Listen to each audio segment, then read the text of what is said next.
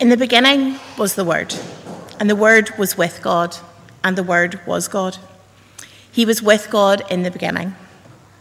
Through him all things were made. Without him nothing was made that has been made. In him was life, and that life was the light of men. The light shines in the darkness, but the darkness has not understood it. There came a man who was sent from God. His name was John. He came as a witness to testify concerning that light, so that through him all men might believe. He himself was not the light. He came only as a witness to the light. The true light that gives light to every man was coming into the world. And as we think about that light, it should cause us to want to celebrate. So we're going to stand and sing, "Come and Join the Celebration."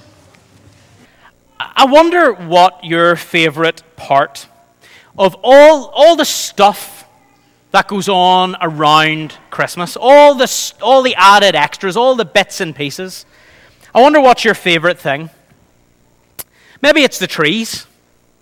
Maybe you're one of these people, I don't know, maybe you're one of these people who drive around various towns and villages. There are people out there. God loves you.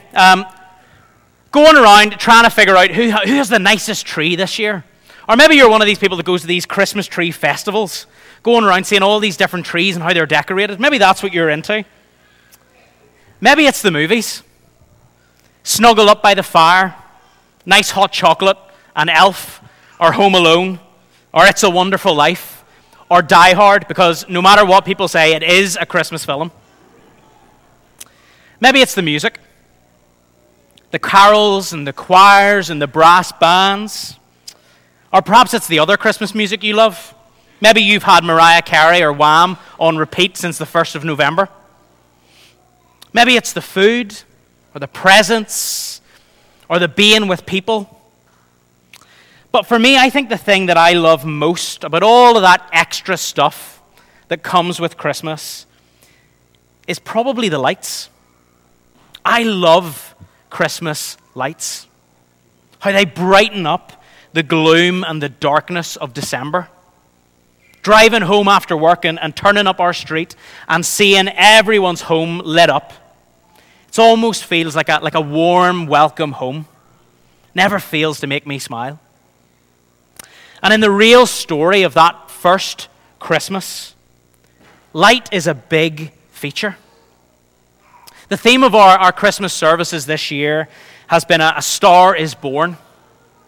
And that's what we're here to celebrate. That's what we're here to give thanks for. The light of the whole world being born. Jesus, God made flesh to dwell amongst us.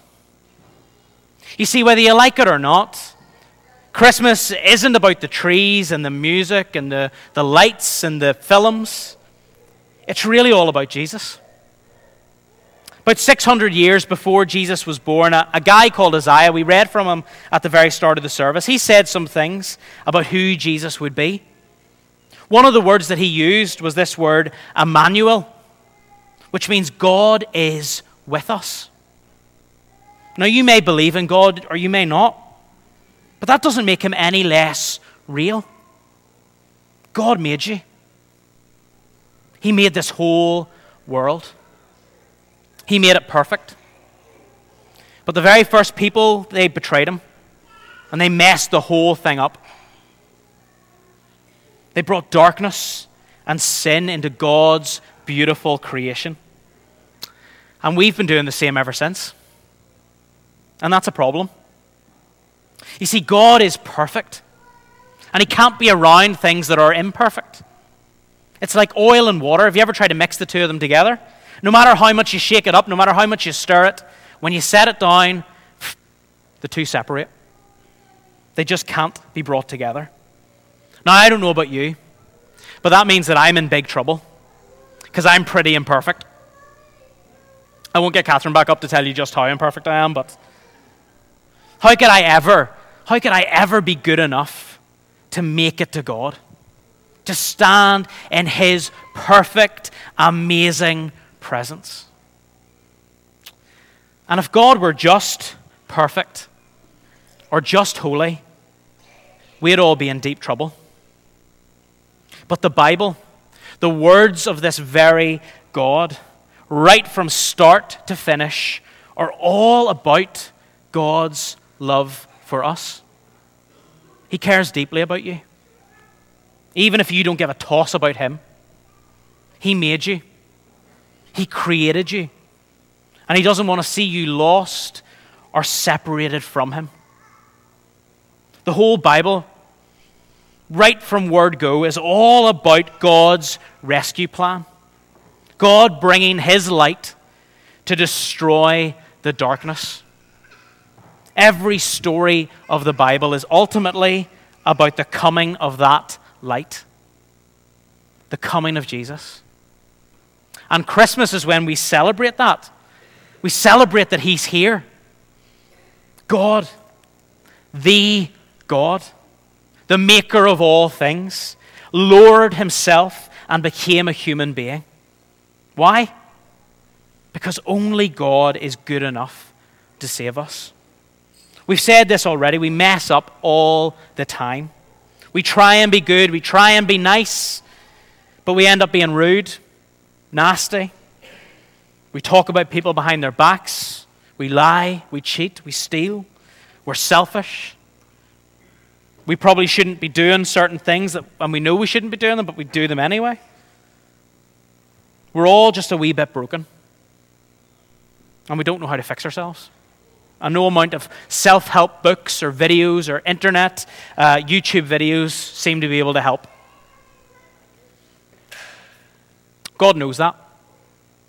Left to ourselves, we can never have that relationship with God that we were made to be in. And without that relationship, we end up searching everywhere else, in good places and in bad, for the meaning and the joy that we can only get from God. And we never quite find it. But God loves us. God loves us too much to leave us broken, to leave us in darkness with no hope. And so he sent us a gift. He sent us a present on that very first Christmas. The light. Jesus, born that first Christmas to live the perfect life that we could never live. A life that changed and continues to change the world. And then 33 years later, to give that life as a sacrifice for us. A sacrifice to defeat the darkness of sin once and for all.